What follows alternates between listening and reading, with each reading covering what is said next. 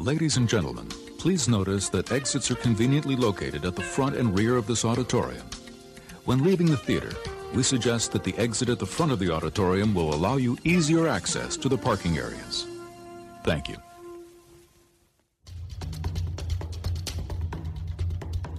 Season 5 begins! Nice. The season of the audience. This is going to be a good one. Because this is not a forgotten gem. Today we are doing Mike Field's favorite movie. No, that's incorrect. How do you let some guy talk to you like that? You never once did I smile. Never once did I laugh. While I watched this movie with my mouth agape, I could actually feel my soul leave my body. Hello, I'm Mike Field. And I'm Mike Butler. And you're listening to the Forgotten Cinema Podcast. As you may know already, each episode we highlight a film that, for a variety of reasons, was forgotten by audiences. Whether it's because a more popular movie was released at the same time, or the movie simply didn't catch on with an audience in its initial run. But this season, we're not picking the movies. You, the audience, have selected our films. We're going to discuss what we love, like, or maybe not like about your movie, but we thank you for sharing your passion for the film. And as always, we recommend that everyone revisits the movie we're talking about this week. You never know, you could discover your own forgotten gem. If you enjoy our podcast, please let everyone know by rating, reviewing, and subscribing on Apple Podcasts, Spotify, or wherever you're listening to this podcast right now. Woo! What's going on, man? What is going on? Not a whole lot. Not a whole heck of a lot? Nice. Not a whole lot. Not a whole lot. That's right. I was drinking with my buddy earlier, and things got a little out of hand, and shot himself. But other than that, everything's fine. I like your segue to the movie we're doing this week. So why don't you tell everyone what we're doing, and I guess go right into a little synopsis of it, and then I will bust out the figgity facts. All right. So we are talking about today the 1998 crime comedy. It is crime. It's listed as a crime comedy. It's always listed as a crime comedy. I don't agree with that, but we'll get into that. Starring Joaquin Phoenix, Vince Vaughn, and Janine Garofalo. Clay Pigeons is about Clay Bidwell, who is a young man in a small town who witnesses his friend Earl kill himself because of the ongoing affair that Clay was having with his wife, Amanda. Feeling guilty, Clay now resists the widow when she presses him to continue their affair as if nothing ever happened. Basically, Amanda, one crazy, crazy lady. Clay's problems worsen when he inadvertently befriends a serial killer named Lester Long, played by Vince Vaughn, who murders the nagging widow in an attempt to help his new fishing buddy. Clay is horrified but does not go to the police for fear of his role in Earl's suicide coming to light. FBI agent Dale Shelby and her partner Renard come to town and zero in on Clay as their prime suspect, and that is the plot from Wikipedia, which is actually not bad. Yeah, it's okay. So I should say that before we move forward and bust out the facts, that this was suggested to us by a follower of ours on Twitter, Shane Beauregard at Shane Media Mosh. I'm gonna give a description of his podcast from Twitter just to kind of give him a shout out. So, like I said, is at Shane Media Mosh, a one-man show giving you all the news, reviews, and previews on what to watch on your streaming services and local theater, with the occasional rant. He is situated in Greensboro, North Carolina. We are friends online pretty much, I think, through the podcast, the direct message link that we always, when I share stuff to, the videos and stuff like that. I think that's where we kind of hooked up. But Shane, thank you very much for suggesting this. I had seen Clay Pigeons a long time ago.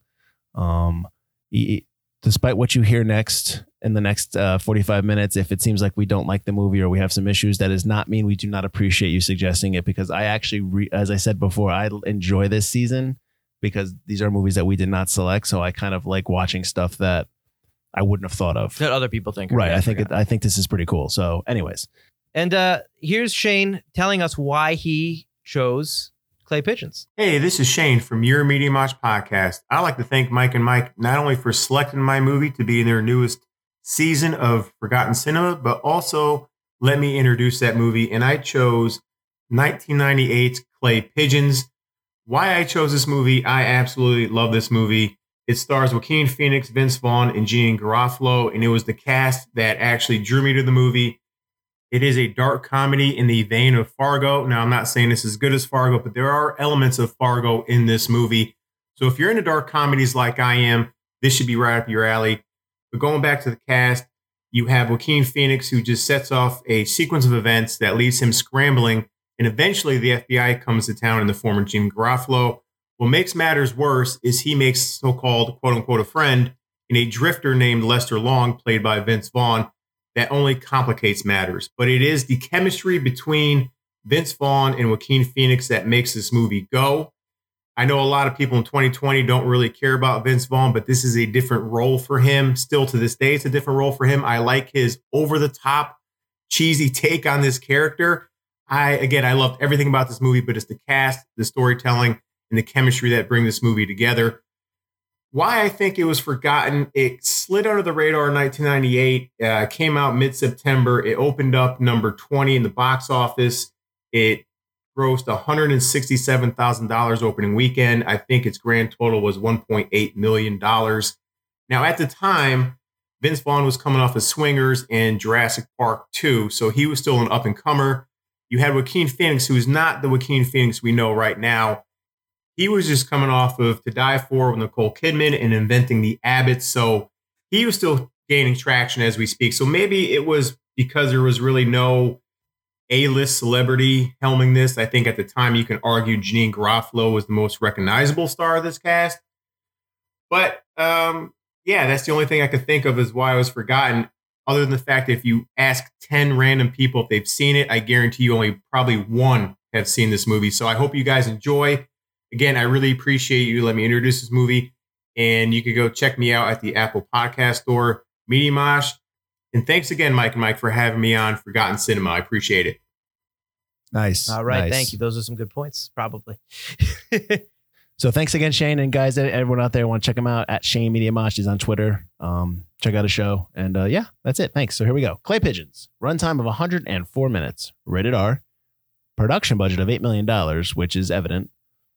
Release date of Friday, September 25th, 1998, as Mike said. Opening weekend, it pulled in a big-time whopping $167,000. Woo! Domestic and worldwide are the same, so obviously did not get an international release. That's not true. I have July 22nd, 1999 Germany release date. Okay, I'm not counting that. So it must have made tens of dollars then. Yeah, I'm not counting that. So $1.8 million was its total taken. So clearly not a big hit. Now, its release date domestically on the 25th is a limited release date. It never got a wide release. So this is only in limited in theaters. So you probably only would have caught this maybe at, if there's like an 18 screen multiplex, it was in one of the theaters, or you probably saw it more on small town theaters or stuff like that. Like, right. Like not still first run theaters, but first run theaters that do independent films. Because this is definitely an indie film, which is something I really appreciate about it. It's not terrible. I'm not saying that. I'm saying that I with any indie film that we watch or any indie film that I watch, I don't kind of give it I'm not so critical of it as I would be something that has $80 million behind it, just because I can appreciate what goes into making an indie film. Oh, for sure. Yeah. That's all. And I appreciate what the stuff they're doing and whatnot. So anyways, it came out on the 25th. That it came up against Ronin, the John Frankenheimer movie starring Robert De Niro. Mm-hmm. Did you see that? You saw that? Yeah. That's pretty good. Urban Legend, the first one, the I original, like that as well. And in a limited release, Pecker. Did you ever see Pecker? It's interesting. I heard of it. The week before, you had Rush Hour, the first Rush Hour, so big time hit. One True Thing, Simon Birch, and then a limited run, Permanent Midnight. Little fun fact for everyone out there. So Simon Birch was the first movie that I took my girlfriend, now wife at the time, that was our first movie. And she actually framed the ticket stubs for that Simon Birch show, and they're up in our bedroom. Aww. I know, right? Isn't that nice? That's nice. Yeah. We should do that as a Forgotten Cinema. We saw Simon. Well, I don't know about that. We saw Simon Birch, and then we went to Pizzeria Uno. Nice. And I think I got pizza. I think I got the potato thing, the deep dish potato thing they have. Yeah. Look at that. Good times. Did you get meat? Was there meat in your diet at that point or no? Yes. I didn't become a vegetarian until we got married. So that was 5 years later. Nice. I know I didn't wait I know I waited too long. I apologize. I had to be sure. Anyways, so the week after the 25th, you had, which was October 2nd, you had What Dreams May Come, the not Robert De Niro, the Robin Williams movie, which I think I want to rewatch because I think I was too young for it back then. I really like What Dreams May Come. But last time I suggested it, you kind of... Yeah, because I never really liked it. I just didn't like it. It's really sad. Like almost like... That's true too. Toward the beginning, it's really like, really? Really, when all the Yeah. bad stuff happens to Yeah. Robin Williams and his wife, it's just like, wow. Yeah. And it doesn't really get that much happier as the movie goes on, but it's a really beautiful and well acted movie. But It looks great. I know it looks is great. really depressing. Yeah. Maybe that's why. Some of those movies you can't go back to. Ants with a Z. The Sylvester Stallone, Woody Allen movie. It's the only Woody Allen movie I like. Oh, well, you don't We've like- done a lot of movies that take place around ants. We've mentioned ants quite a few times. Well, no, we mentioned ants in reference to something in the last episode, I think. Oh, there have been one or two though. Really? There have been a few. Yeah. All right. Not at the Roxbury, which I'm going to tell you right now, I kind of like parts of. I don't know. I'm sorry. I kind of like parts of. And in a limited run, The Imposters, and another limited run, Strangeland. That was the Strangeland's the weird horror movie with Dee Snider. Okay, yep. Lead singer from Twisted Sister. Okay, so this Clay Pigeons was directed by David Dobkin. He has also gone on to do Wedding Crashers, Fred Claus, and The Judge. The Judge is pretty good. I like The Judge. Dobkin clearly is somebody he's either friendly with Vince Vaughn or they work well together because they've done a bunch of movies together. Right. Written by Matthew Healy. He has no other credits after this, so I guess that was it. One and done.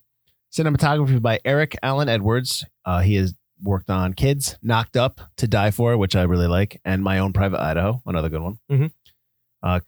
Composer John Lurie, Stranger Than Paradise, Get Shorty, Excess Baggage. Get Shorty is a great movie. Edited by Stan Salfas. I think I said that right. I'm not sure. I think that's a. He's done both Dawn and War of the Planet of the Apes. I like that. You like that? The Let Me In, I believe the remake, and the Paul Bearer, the David Schwimmer movie. I've never seen that. I have. There was a time I'd watch everything. Oh, I watch anything now. I just watched Jay and Silent Bob the reboot, so I will watch anything. You liked it. I did. That's because it's the 90s kid in me. Produced by Ridley Scott. Everyone knows who Ridley Scott is. If you don't, he's done The Martian, Blade Runner, The Gladiator.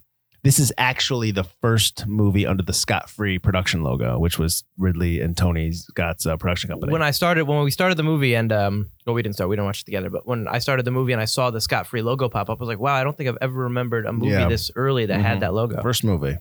And then also produced by Chris Zarpes. I apologize if I said that name wrong. He had done G.I. Jane, The Sandlot, and Strictly Business. Let's get into the cast. Joaquin Phoenix plays Clay. If you don't know already, Joaquin won the Oscar for Jizbro Joker. He's also in Walk the Line, which is awesome. Her and Gladiator. Vince Vaughn is Lester, as Mike said before. Swingers, Wedding Crashers, The Breakup. Janine Garofalo plays Agent Shelby. She is from Reality Bites, Mystery Men, which we're doing in a couple weeks, and Wet Hot American Summer, which is awesome. Scott Wilson, who recently passed away, I think 2 years ago. Oh, that's too bad. Plays Sheriff Mooney. Everyone probably knows him now from The Walking Dead, the TV show. He was on there for like 7 or 8 seasons. And he was also in Cold Blood. He played one of the murderers in Cold Blood, the original one. Nice. And he was in The Great Gatsby. He's the one that shoots Redford in The Great Gatsby.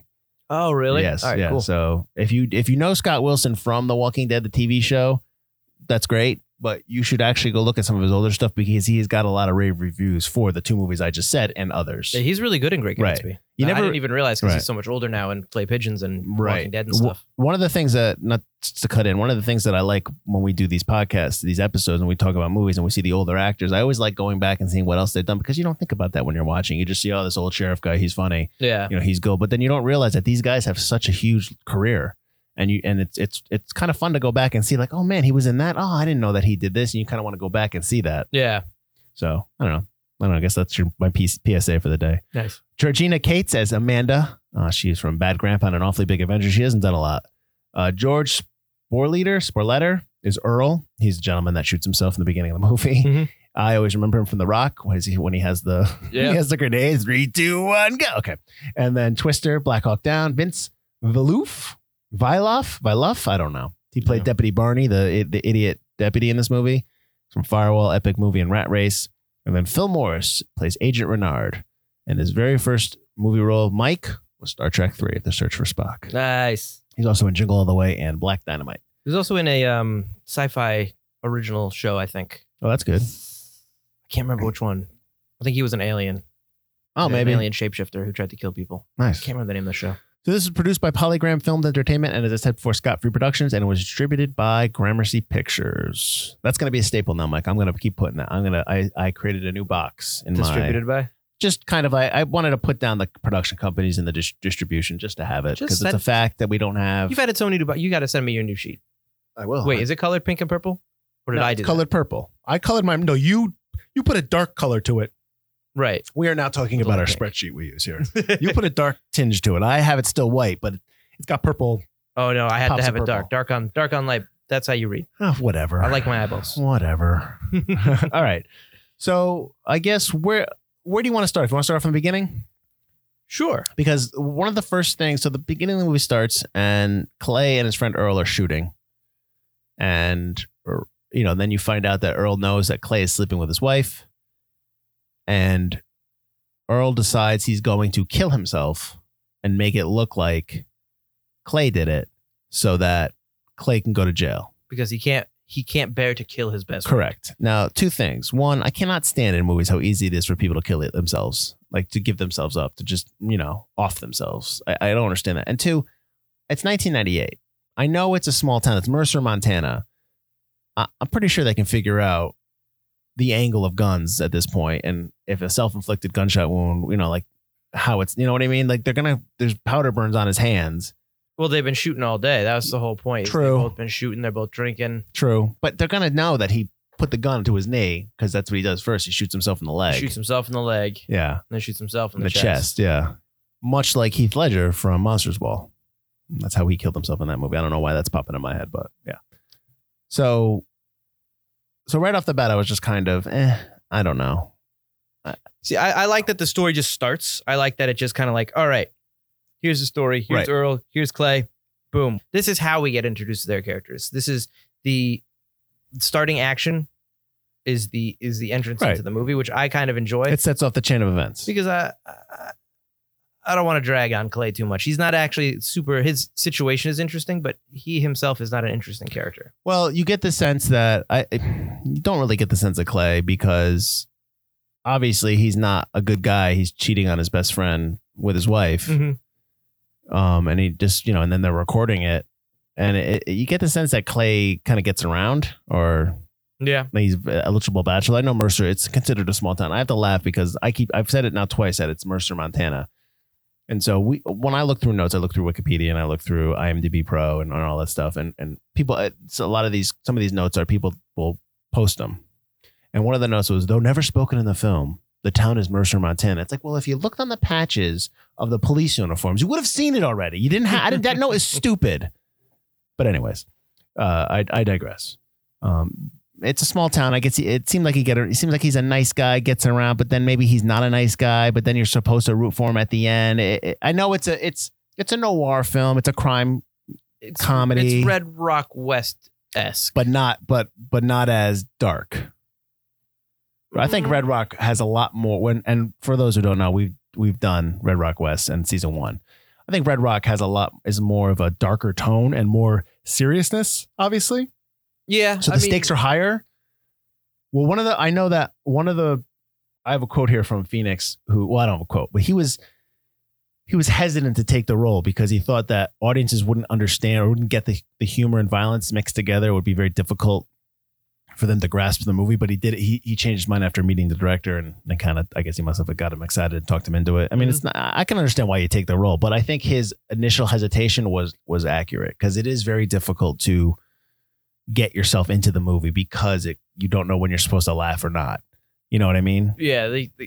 That's why that's why I hesitate to call it a comedy when I keep reading that it's a comedy. That's how they market. That's how they write it. That's not. That's how you're supposed to laugh when Agent Shelby's yelling at Deputy Barney for stepping into the blood when he comes in. I get that. Yeah. And I get can you not poke the body with the stick? Yeah, and I that get stuff. The vibrating bed. Right. That's all. That's where the comedy is. Lester's dumb laugh. No. Well, that's Vince Vaughn's laugh. He was laughing like that in Swingers. Yeah.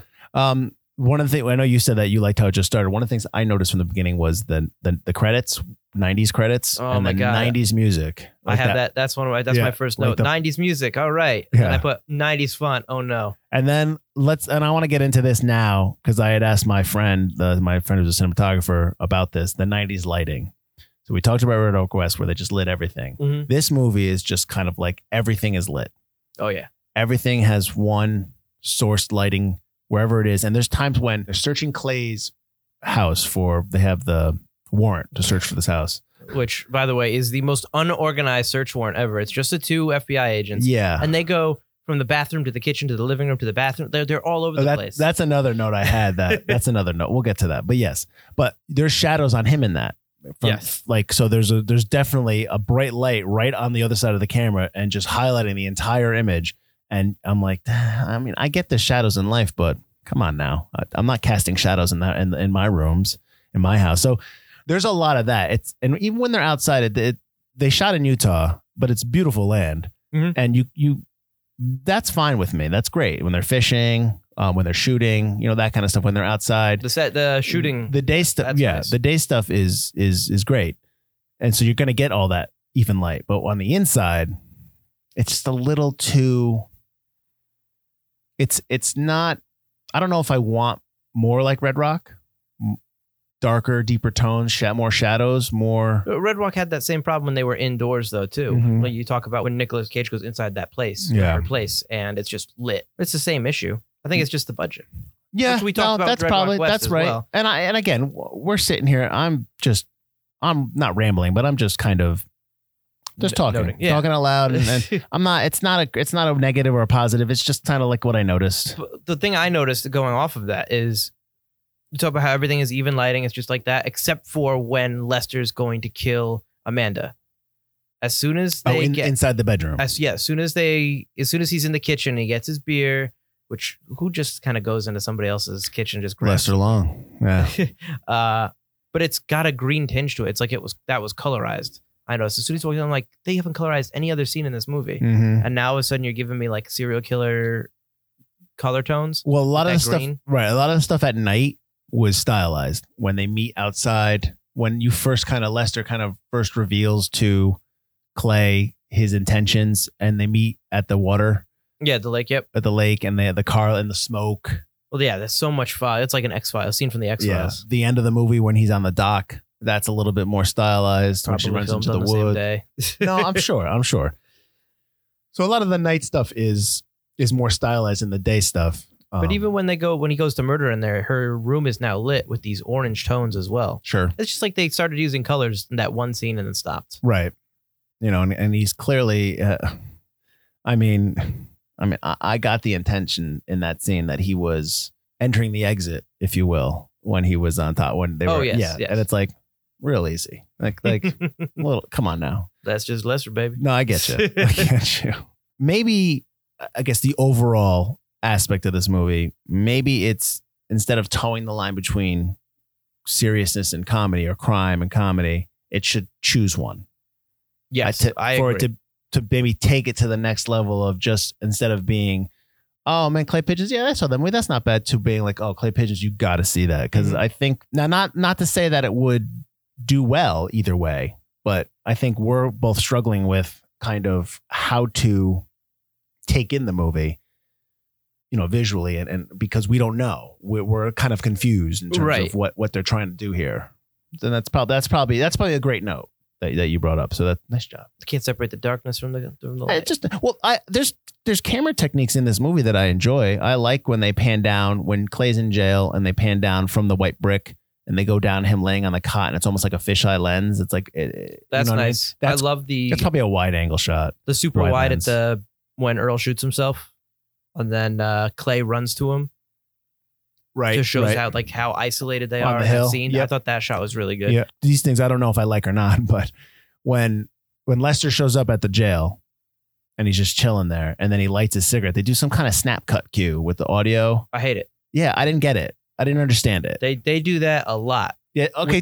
I know they did, and I couldn't remember what scenes. They do that with the bottle at the very beginning. And I hate it. They do this weird slow motion when the truck's going down, and I hate it. Mm-hmm. They play with these early 80s, these 80s to 90s camera tricks of slow motion, of snap cuts that really just don't belong anywhere. And the big echo, like when he snaps it, it's like with the lighter and just echoes over and over and over. Yeah, it's this big thing. He's behind bars. They're not close to each other. There's no tension there at all with lighting the cigarette, which I think the assumption is there is a tension there.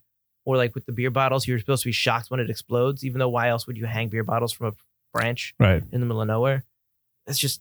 You're saying the motivation is more, let's do something cool rather than what's in the story, which makes sense because this is Dobkin's first film, his directorial debut. I can tell. What about when Lester meets Shelby in the bar? I like that scene quite a bit. But I didn't understand why they went to extreme close-ups on their faces. I didn't get that. That to me was a little, because he meets her and it's in a medium shot or 2-shot sometimes, and then they start talking, and it's like, boom, face, back and forth. I'm just like, we're a little too close here for me. See, I like that because I think it really shows that emotion coming through, and it's very personal. And before this, you didn't have a very personal look at Agent Shelby's person. She was very closed off. And as soon as he breaks her, that's when you go to the extreme close-up. Once she shakes his hand and she's like, what the hell? And she shakes his hand. Then you get those extreme close-ups, and then you get her smiling and laughing and twirling her hair and giggling and being very, very enamored by Lester. And you can see Lester's working his angle. That's when those extreme close-ups come. So I actually quite like that. Now, I read that Garofalo, who plays Shelby, the biggest reason she took this role was to take the quote-unquote edge off, as she says, of the occasional violence against women on the screen. It was a strong female role. But she's well known for that. True. Yeah. And I understand that comment. I just don't think that I see that on screen, like in terms of it taking the edge off, because it's a big male movie, and she's like consistently like harping on Barney and playing catch up a lot of times. Well, harping on Barney because he sucks. No, he does. Correct. And I can see it being a stronger role. Well, she's definitely a strong female character in this movie. I think that's more what she means. Like, I think they should have done more with her. I absolutely agree. And you're right, though, when you talk about the warrant, because it wouldn't be 2 FBI agents issuing a warrant. It would be them and probably like trainees, or there's a field office in Montana. Yes. So they would show up and they would a bunch of murders. If they're tracking a serial killer across the state and he's high profile, there's more than 2 people working on the case. Oh, for sure. And so that leads me to my next note, where this feels like a script that was written in school, in a film school, written by somebody who doesn't have a lot of experience with the events and the people and the FBI and just the kind of machinations. Didn't do the research. Maybe didn't do the research, just did kind of cursory research, the machinations of how law enforcement work. I mean, in terms of the sheriff on the sheriff level, that's fine. I mean, like when you get into the FBI involvement, when you get into the crime scene stuff, it seems very indie school, very second draftish, and it needed a polish of somebody that kind of maybe had more experience on that. Which is why I'm surprised they were able to get Vince Vaughn after coming off the Swingers. Well, clearly him, I would assume. Well, I can understand him taking this movie because it's a good role. It's a good role to take. It was probably a hot indie script, and it's like, what do you want to do next? Let's do something that's different from Swingers. Let's do something that's, because when you hit with Swingers, you are flooded with hundreds of scripts. Yeah. So you're going to pick one. You got to pick your neck. And at that point, that's when your agent's in your ear and your manager's in your ear going, okay, you want to get to the next level. This is what we need to do. We see it all the time with action stars and comedy stars. You got to do something serious. You got to do something, start to expand your thing, which is, this is an interesting role for Vince Vaughn, playing this seedy kind of smooth character that's a bad guy. Right. I mean, I don't really know. He doesn't play that many bad guys. Would you? Obviously, true crime. He's a bad guy. He's I didn't ever watched it, but he did the what is it, Brawl in Cell Block 99 or something like that. That's like recent. Isn't he the bad guy in that, or he's like the anti-hero in that? I think he's the anti-hero. Yeah. I don't think he's the bad guy. Isn't he the bad guy in that movie with Travolta where he's beating his wife? Travolta's dating his wife, and Vince Vaughn's the ex. Yes, he's the bad guy. There are a couple of roles. Yeah. Let me ask you this. What do you think if the 2 main leads switched and Joaquin played Lester and Vince Vaughn played Clay? I don't know. Really? I would believe too easily that Joaquin Phoenix was a serial killer. I think. Okay. Well, but I think he would, if he played Lester, I think there probably would have been a lot more to it. And I would have liked to have seen that. I don't think Vince Vaughn could play Clay because he's too tall. He's too of a towering figure. Yeah, right. You wouldn't believe he could be meek and be somebody controlled who would, So that I understand why he plays Lester, because he's supposed to be a charming guy, he's supposed to be a good looking guy and stuff like that. You're right about Phoenix because that's not his character. That's just interesting if they swapped. What would that be like? I think he'd be a much more creepy kind of Ted Bundy type serial killer type. Maybe. guy. Like just. Ugh. Yeah. No. I think they just should have done more with Lester, and his friendship with Clay would have established Lester's character a little bit more. It's a fast friendship. It's too fast. Although you do feel like Lester's true, being true when he says you're my best. We're best buddies. We're fishing buddies. Like he has this connection to him immediately that obviously Clay doesn't share. But you don't feel like like you said, it's too fast. Mm-hmm. Although he is also crazy. Well, At the same yeah, time, he's- so maybe he should be a little bit more obsessive. Well, Lester is basing this entire friendship on one slap he sees in the bar, which is a huge slap. It is. He hits the crap out of her. Slaps. But you know what? She deserved it. She's not a nice character in She this is a movie. terrible Amanda's person. very And a murderer, so. true. Yeah, that I thought it was really easy for Clay to get rid of bodies in this movie. That was one of my first thoughts when he destroys Earl. Like, he gets rid of the body real quick. Earl's like, I thought everything. You're never going to get out of this. He's lucky the 5 truck minutes later. exploded. Oh, yeah. He brings it down the mountain. He's like, oh, come on. So like he was waiting for it to explode. For those who might not have seen it or didn't remember, so Earl kills himself. So Clay puts him in a truck and he pushes him off this road into the quarry, and then the truck explodes. So it destroys, quote unquote, any evidence of any of the gunshots. Which, again, I still think they would have figured it out. But it's a small town. I get, like, he was drinking, and they just kind of chalk it up to that. if he was if he was suspected as being one of the murder suspects of the serial killer, sure, they would have done. Yeah. But like the sheriff even says, no need to do an autopsy. Right, and I get that. That's fine. And So they kind of write that off. right. So this is the second film in 1998 to star Vince Vaughn and Joaquin Phoenix. Can you name the first one?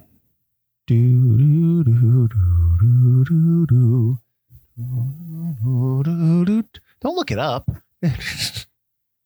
Just say you can't name it. I don't know it. Yeah. It's the other film in 1998 that they were starred in together was Return to Paradise. I see that now on his IMDb. He's got a really interesting name of sheriff In that movie? in that movie. Listen, it counts. Although I can see in 1997, Vince Vaughn did play a character named Clay. Oh, really? Oh, this is right after The Lost World, too. I didn't even realize that. Yeah, 1997. was Return to Lost World. Paradise is about two friends who must choose whether to help a third friend who was arrested in Malaysia for drug possession. Do you remember that case? I don't know. I know the case, Yeah. yeah. But I didn't know they did a movie about it. Oh, they did a couple movies about it. I think the one with Claire Danes, they did one too, kind of similar to that, where she gets caught trafficking. Her boyfriend puts it in her bag as she's trying to go to take a flight out, and I can't remember the name of that movie, but they did a couple movies like that back in the 90s. So speaking of Vaughn, I wanted to talk about, I had a quote here about his character and, just kind of like how he visioned it out. And as you being an actor, I wanted to get your opinion on it. Sure. And I'm going to do the quote, and then I'm going to ask your opinion on a certain part of it. So Vaughn says about his character, Lester Long, is a guy who isn't necessarily from the West. That's just an image he's created of himself. Whatever his reality is, being badly hurt by women or whatever, he's made it over, taking bits and pieces of things he's seen in movies. He sees his life as a strange Western movie with himself as the hero. He thinks he's a sane person in an insane world. Now, what I want to ask you about that quote is the part where he goes, whatever his reality is, being badly hurt by women or whatever. That seems to be, that to me, that's a generalized idea of his character. Do you think that's, as an actor, do you think that's enough for somebody to get in the mind of the character they're playing? Or do you think you should go deeper? I'm just curious. It depends on how he wants to play his character. If he's playing it like, let's say you're playing the killer like the Joker, where he makes his own reality every time. He doesn't even know his own backstory. Then yeah, then your backstory doesn't matter so much. Heath as your Ledger's actions. Joker. Heath Ledger's Joker, Okay. or the Joker from The Killing Joke, the actual comic books. Okay. All right. If you're looking back on killers and you're just like, all right, this is what I kind of want to be, this comic booky, which is kind of over the top like that. And you're like, he makes his own reality. Even he doesn't remember at this point. He's so crazy. He doesn't even remember where he comes from. He just knows this is how I've built my reality based on, I think I'm this West hero, blah, blah, blah, blah, blah. Sure. But he gets really mad when Clay mentions his mother. Yes. Like easy now. So clearly Vince Vaughn does kind of have an idea, Mm-hmm. which is like hurt by women or whatever. So that's, yes. I think in this case, I think he very generally he was hurt by women and this is what happened. And he doesn't really have a clear maybe story, or maybe what he has is this clear story, but he doesn't really want to share it with anyone else. Mhm. It's a much more personal thing for him that he doesn't want to talk about. Mhm. Which, again, going back to Heath Ledger and his Joker, Heath Ledger made a whole journal Right. that he did not want to share with anybody about like Joker's thoughts and stuff like that. When you get that into somebody's head, Right. it's like embarrassing to be like, this is what I thought about. And it's like, it's again, it's all playing pretend It is. professionally. It's just And how that's kind of weird to talk about with other people who might not get it. And they're just going to think you're nuts. No, I get that. I mean, you have to. I think it's different for all actors Right. and actresses. There's a certain level you go to get into your character. Some may be able to. I always talk. I don't know if I think I've told you this. My buddy worked on Gangs of New York, and they He's told me this story too. and When we're hanging out. when they do the reshoots, and you have Daniel Day-Lewis playing Bill the Butcher, and they shot the reshoots in New York. This is the end of the movie, and he's in character all the time, and he's there doing push-ups, getting ready before the scene. And you have DiCaprio, who plays I can't remember his name of his character in the movie, and he's just like laughing because he's looking at Daniel Day-Lewis just like in character doing push-ups. He's just like, so and they're both great actors, but Right. there's different ways they get to that. And I think for anybody, it's different. And, whether Vince Vaughn, what I just said out here for Lester, maybe that's all he needs to do to get into that. And somebody else might need to go further. You know what I mean?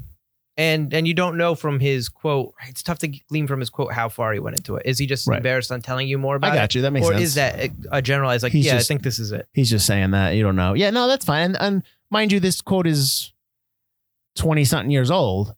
Right. He's a different actor now than he is back then. So his process might have changed as well. And Yeah. so Well, he was I a just strong cur- actor even back then. Though, no. so- I just curious your thoughts on just in terms of from an actor's point of view, somebody how you approach roles and stuff like that. For anyone listening out there, that kind Right. of thing. I think both Joaquin and Vince Vaughn and even Janine Garofalo, who I actually really like when she's in films, I think they all do a great job. I think Georgina Cates does a great job as Amanda because she plays a really good bitch in this whole film. Yeah, but she's got it.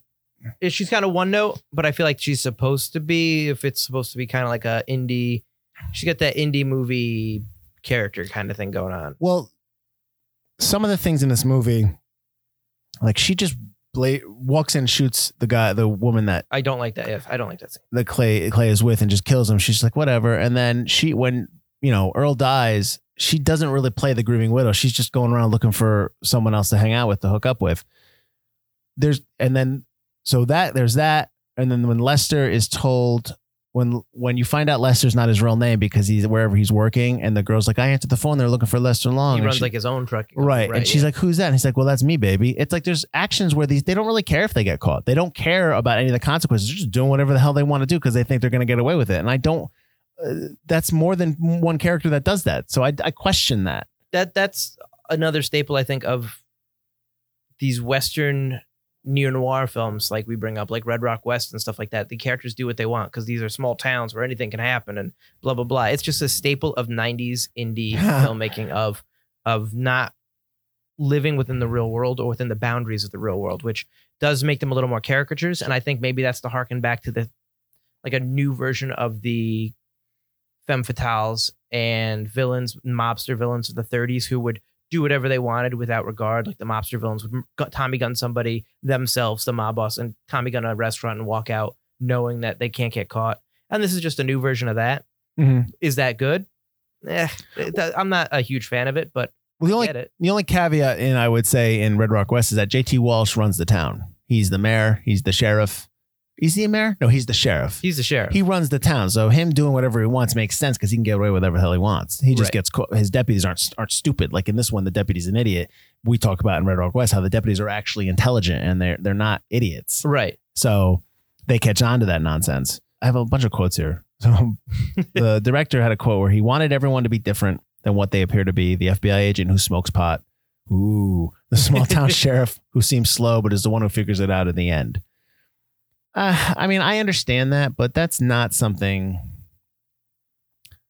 I didn't get that. I didn't get that the sheriff seemed stupid. I just thought the sheriff was when they introduced Sheriff Mooney, it's somebody who has been around. He's experienced. He's not a moron. I feel like he knows who he is. Yeah, Like he's a small time sheriff. And confident. he knows that. And he knows that what he does, like, well, yeah, the councilman's here because of this. And he knows that he shouldn't do that. Right. That's what But he does. it's better to just go along with it. Right. And even when the FBI agents, when Shelby is interrogating Clay and they leave and the sheriff's like, I don't think he did it. Like he doesn't care about telling Shelby that, no, you got the wrong person. You know what I mean? He doesn't falter to the sight of an FBI agent coming in and trying to run the show. Right. You know, he's just like, yep, all right, we can do, you know, he's kind of goes with the flow. I didn't get that idea that he was slow at all. But I don't get the point that he figures it out either. He just knows that it's not He knows it's not Clay. They That's know about it. she meets Lester in the bar. So she already knows. They already know what he looks like. Yes. And so at the end, when they set him up, Clay probably is like, listen, I'm going to go somewhere. He's going to follow me. He's going to find me, you know, and that's, he just always will. He knew that. So they just said, be ready and I'll go to this bar and he'll be there. Yeah. Which I'm not a huge fan of the ending. The ending is just, it's a quick tidy up ending. There's a lot of stuff in there. Like when Lester goes and sees Clay at the jail, and then later on, Clay grabs the gun off the deputy, and there's no bullets in the gun at the end at the scene at the on the docks. The showdown on the dock, yeah. That's awfully convenient. Like, so he's like, "You think I'm gonna let deputy have bullets when I'm there talking to you?" It's like, so we're supposed to believe that you stealthily got the gun out of his holster, emptied each bullet. Yeah. Into your hands. But I will say on the counter argument to that is he's a psychopath. So he's clearly has intelligence. He's done this for quite some time. For sure, yeah. So I can believe that he is smart enough to do that kind of thing. So I can argue both sides. Which one's right? Who cares? Yeah. Also, Clay could have slipped through those bars. Those bars are really thick and he's really thin. He's Joker thin in this movie. He is really thin. That's what I was thinking the whole time. I'd never seen him like when he's the Joker. Arthur Fleck in Joker is like, wow, he's really thin and gaunt looking and gross. I've never seen him like that. And this one, like, he's really thin and gaunt. I've never seen him like that since Joker. Yeah. And this is like this is a year before Gladiator. And he looks Gladiator was 2000, so he he's looks shooting. far older in this movie than he does in Gladiator. What? Really? Well, he beefed I up think so. probably. And He's not that beefy in Gladiator. well, I'm talking about strength wise. Strength wise in Gladiator? Probably worked out for that. Well, he's the little. Yeah, but TV he knows sword fighting techniques in that movie. Yeah. But yeah, he's just like, ugh, really. I wonder if that was his character choice. And I'm sure he does a lot of work in his character. So this movie's produced by Ridley Scott. I wonder if this is the movie that got him Gladiator because he probably met Joaquin Phoenix or worked with him or liked what he saw and offered him the role. Or we'll say he's far and away, he elevates this film being the main character for sure. Which is basically every film he's in. Having Joaquin Phoenix is going to elevate your film in some way because he does such a great job. But I feel like him as the main character of Clay. Clay doesn't speak a whole ton. Mm-hmm. I mean, he's not like super silent, but you can really see what's going on in his head in every action that he does. All his little tics, all his little mannerisms, the emotions that he has, that sadness, the fear, the doubt, all that kind of stuff, the anger. Mm-hmm. You know, that's really good acting. When he punches the door, when Amanda. When he wants to punch her in the face. Yeah. He realizes that she's still got stuff on him and he just hits the door a bunch of times and sits down like all quivering. Like that was really good acting. Do you like the fact that you're never on his face though? That's from behind the head. That's on her. I'm okay with that. Okay. Because that's also her moment too, to be able to trust him as an actor. The whole time I'm like, that's a lot of trust right there. I'm going to hit that door like real hard and you're really close. But no, I enjoyed that scene post murder a lot. I do not enjoy the slow motion shooting like it's some kind of cop movie. The fact that the bullets hit the pillows but don't go through and hit Clay in the head. And the fact that when you see the body's bullet wounds, they're actually like they squirted ketchup packet holes on it's an $8 million film, man. No, don't show the bullet holes then. We could be doing that for our commercials. Why do I have to see bullet holes? Or just show me a spatter of blood. Sorry, I laughed like Lester Long there for a second. You do it a lot better than I do. I can't do it. When we were walking in, you did a really good job. No, thank you. So why do you think Shane Beauregard, who suggested this, thought this was forgotten? Why do you think it's forgotten? Didn't make any money, was release limited. Yeah, I think it's we've done a lot of, I think, pooping on the movie a little bit, like saying pooping on the movie, the PG version. But overall, I did enjoy watching this. I was not a fan at the beginning. It was just all about the use of camera. It's like half of my notes are the use of camera in this film, the way the edit is, and the way the story kind of plays out. Like you said, it's a film school script, which I have a similar note in here. Yeah. It's like it's draft 2, I said. And don't get me wrong. I said too, nice job. Don't get me wrong. I've written scripts like that. Oh, so and if one of my everyone does right. it the first when they're starting out. And if I wrote a script like that and it got picked up and it was made, and then 20 years later someone says, "Oh, it's like a film script," like, yeah, that's fine. I made money, so that's fine with me. And they've all gone on to do some good stuff, other than the writer who's which is weird. I don't know. Maybe it just didn't. Which is too bad, because if this is his starter script, he could have had. Yeah, this is a strong starter script. Sure. But the performances are great. Mm-hmm. Although the story is a little ridiculous and it's not a comedy, I did enjoy the story. I think it could have been fleshed out. Mm-hmm. The way it's made now, I don't want it to be longer, but I think you could redo it to be a little longer and maybe explore Lester's relationship with Clay a little bit more to make both Lester more interesting and to make his friendship with Clay maybe more tragic and sad and also more believable. His need to latch on to Clay, or show me a quick scene where he's just gotten rid of his last best friend and the last best friend. Oh, yeah, okay. Something like that. And right. like you said, we don't like to rewrite movies, so I don't want to throw out that first scene, but just something that establishes his friendship with Clay a little bit more. And maybe the ridiculousness of the murders and how easy it is to dispose of bodies. Very, very easy in Mercer, Montana. Yeah, like I get that as part of the quote unquote comedy, but it just doesn't work. Why do you think it's forgotten? It's an indie. And I think if you're not an indie that makes huge amount of business, if you're not Blair Witch Project, if you're not Clerks, if you're not a movie like Slacker, that not so much a successful in terms of financial success, but critical darling, or launches a career like Slacker did for Richard Linklater, or Swingers the year before. Swingers for Lyman and Favreau. Favreau wrote it with Vaughn, I believe. Yeah, I believe. And Lyman directed it. I could be wrong. Yeah, if you're not an indie that makes a big splash, I think you're forgotten. There are probably hundreds upon hundreds of indie films that are really good that I've seen that you don't hear from anymore. You never. And I'm gonna bring this up again because you always do. You know how you used to see those all the time? Yeah. Like late afternoon TV on the film channels when everybody had cable. And now that everyone's cutting those cords and it's just streaming services, it's hard to find them because you're not switching through and it's not automatically playing. Well, we found this on Stars. This is on Stars. Stars actually has a decent collection of weird television shows. You know what's funny? So movies. We're recording this the week that we just released Devil in a Blue Dress. Yes. So last night it's on Stars. I'm like, yeah, nice. That's where that's where we. Well, we watched it on Stars, but it was actually on like one of it was on like 8 o'clock or something like. Oh, nice. okay. Yeah, that's what I meant. So this was on. I guarantee you, we're gonna see this. I'm gonna see this in Stars in a couple weeks. This is. It's gonna just be playing. It'll be playing. To our. Should I hashtag? We Stars? should. We should. We should really reach out to them and be like, listen, we do a lot of movies that you show. Let's go.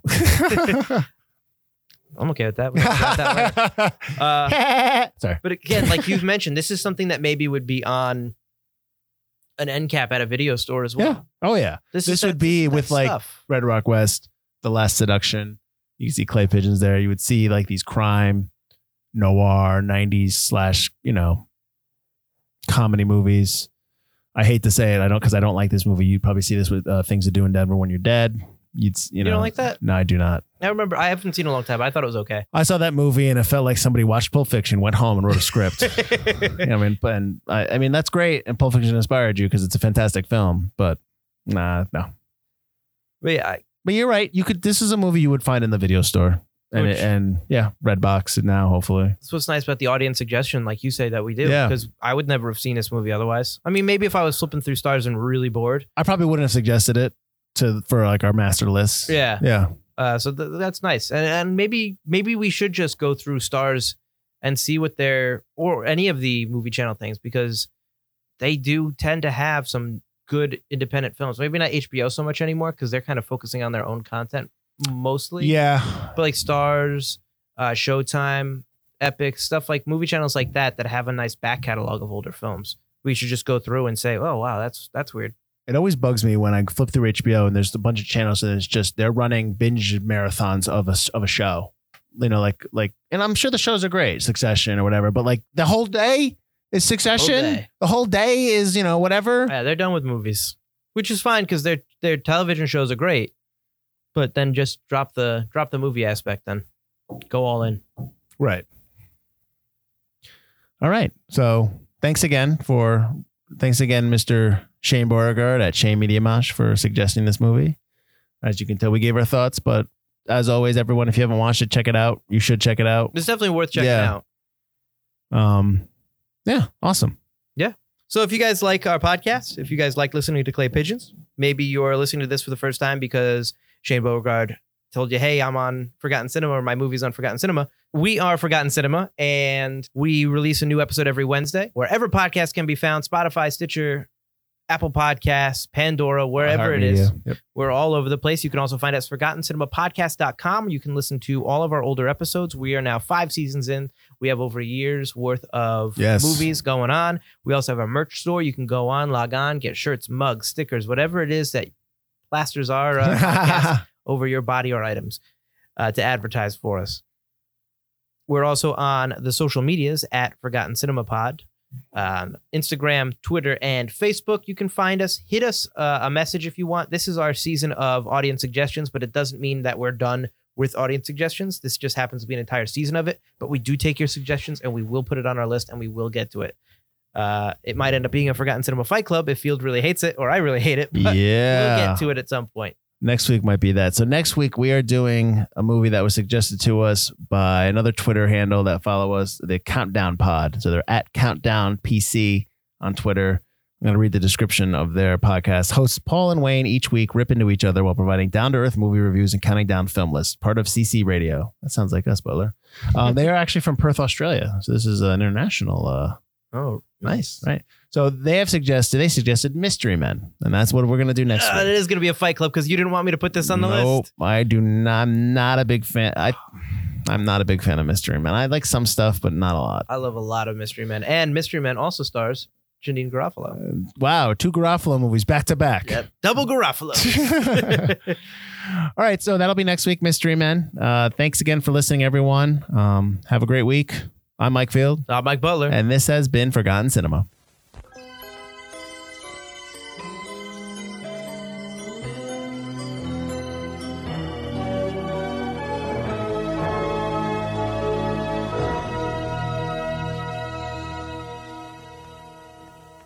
You got a milkshake? You got to make it with real milk. Milk? Get your hands off my straw, motherfucker. I can tell why this place isn't doing business. He's a good boy. Smiling good boy. Hey. I killed her.